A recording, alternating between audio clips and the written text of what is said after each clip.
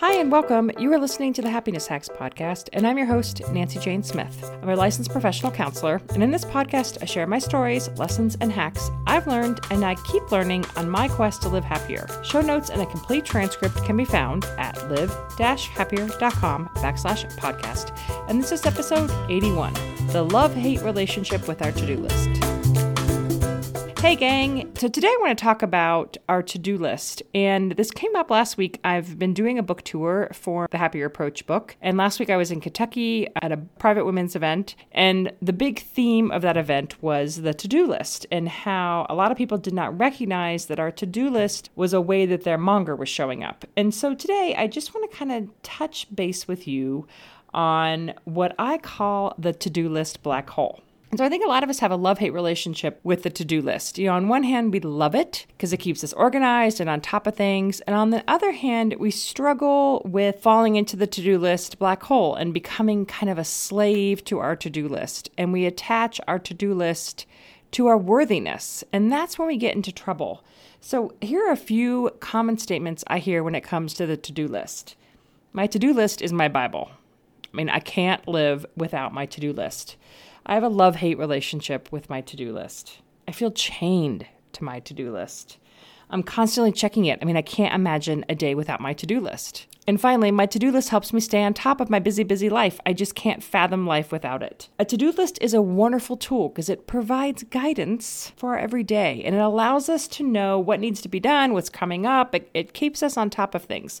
But the problem is that it's a tool. It's a tool. That's all it is. It isn't attached to our worthiness. Finishing our to-do list will never lead to satisfaction. It may for a brief moment, but it never fully leads us there because we think that if we finish the to-do list, we're going to get there. And there doesn't exist because the to-do list just keeps growing and growing and growing and growing. So at this book event last week, one of the women was sharing a story about how she frequently at the end of the day finds herself cramming, trying to check everything off her to-do list. And one of the last items is frequently cleaning up the kitchen. And so when she's in the kitchen, scrubbing the counters and disinfecting everything, her husband is laying in the TV room watching TV. And a lot of times she'll have some resentment against him because here she is stuck in the kitchen and he is relaxing in front of the TV. And he doesn't have the to-do list mentality at home because he has his to-do list at work and he can set a boundary there between work and home, where she works at home raising the kids and runs her business out of her home. And so she kind of has a harder time cutting off the two. And it wasn't until I, had her kind of go through the ask philosophy that we talk about, and the happier approach of acknowledging her feelings, slowing down and getting to her body, and kindly pulling back to see the big picture, that she realized it was her monger telling her, how much she needed to get everything done, and if she got everything done, then everything would be okay. And she ended every night feeling kind of crappy because A, she didn't get everything done, so she still wasn't worthy. And B, she was resentful to her husband because he was lazy and laying around and didn't have the same level of go that she did. And it wasn't until through the group discussion that we pulled back and she could say wow, does it really matter if the countertops are clean? Is that really what's important here? Or is it important that this is really the only time I can hang out with my husband, is this brief hour at the end of the day after the kids go to bed? And so maybe letting it go, the to-do list, and spending time with my husband laying on the floor, kind of easing into some of his rhythms would be better because yes, the kitchen is clean. The countertops don't have to be disinfected. It's clean. And so kind of reducing the standards of the to-do list. And so that was going to be her challenge was to kind of loosen the reins a little bit around that to-do list and the mentality of everything has to be done perfectly on the to-do list and I got this and I'm the only one that can do the to-do list. And so there's a lot of stuff that gets wrapped up in this to-do list mentality, which is why it is one of the most common phrases in my office is clients coming in to talk about checking stuff off the to-do list and how are they going to get everything done. So I think it's fascinating what our to-do list has come to mean to us and how much it is really tied to worthiness and being enough. And that's kind of become the measure of can we get stuff done.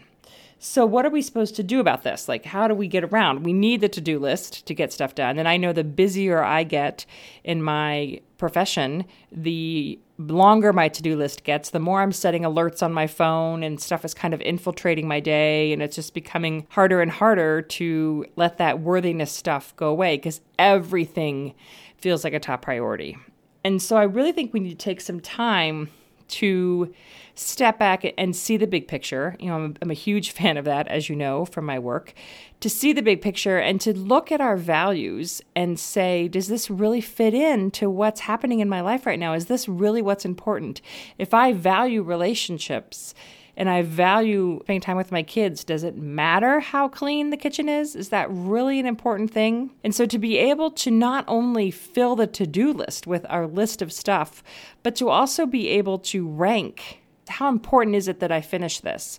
So one of the exercises I've done for years is ranking things by importance. And so I will know at the end of the day, these are the 3 to 5 things I have to get done, because that's realistic. And so I put those at the top of the list. And each day I have, these are the 3 to 5 things I'm going to get done today.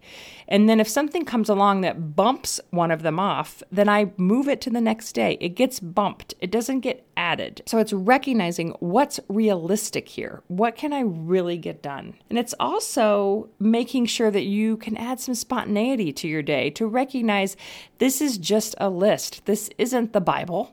This isn't my worthiness. If I don't get these 3 to 5 things done, life moves on. People may be disappointed, and that's okay. So to be able to put some perspective in our day, because our mongers tend to tell us everything on this list has to be done. It has to be done perfectly. You can't mess up. What will they think if you miss the deadline? You're a terrible person, etc., etc. So we attach so much of our worthiness to a freaking list that is hopefully filled with stuff that it fits our values and the stuff that we want to do. And if we pull back, feeds our higher good. And if it doesn't, and we're just doing the to-do list to check stuff off the to-do list, then we really need to check in with ourselves and do a little come to Jesus on what's most important in our lives. Is this really that important?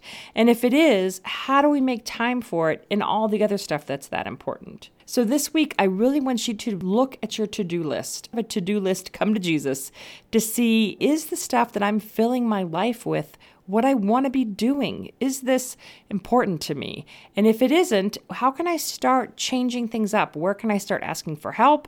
How can I start pushing some stuff off my to-do list? How can I start changing my priorities? Because let's be real, there is stuff on the to-do list that we don't want to do that we have to do, A. And B, our to-do list overfloweth. And so we all have way too much on our plates. And some of that is expectations we're putting on ourselves. Some of that is societal expectations. And some of that is just, I got to put food on the table at the end of every day, and I got to take care of my kids. And so we really need to get crystal clear on what is most important here and what am I doing because I think I should be doing it, or I think so-and-so will be mad at me if I don't, or so-and-so will be disappointed if I don't, or so-and-so is doing it, so I should be doing it. Where are we losing sight of what's most important to us? And then once you've done all that and you've taken your to-do list and you have fine-tuned it and it is perfectly packed with your priorities and the stuff that feeds your values and is most important to you, and you're still overwhelmed, then you have to ask yourself, where can I ask for help? Where can I reach out and get help from a friend, from a coworker, from my boss, from my family? Where can I get help? And so it isn't that you need to silently suffer in this to-do list hell. We need to start unhooking ourselves from our to-do list equals our worthiness and really get control over these to-do lists and make sure that it's fitting our priorities and not what our monger or someone else tells us we should be doing. Okay, that's the show. If you have any questions, please email me, nancyjane@live-happier.com. I love hearing from you and finding out what's going on and talking about your to-do lists. And if you want to be included in the Happier Approach book tour, send me an email. I'd love to come chat with you and your group about the Happier Approach in a small, intimate setting. It's one of my favorite things to do. So next week, I'm going to be doing the Live Happier Q&A episode for April. If you have any questions, please email me, nancyjane@live-happier.com, or go to my website, live-happier.com/podcast, and submit your question, and I'll answer it here on the podcast. So that's it. Have a great week. Here's to living happier.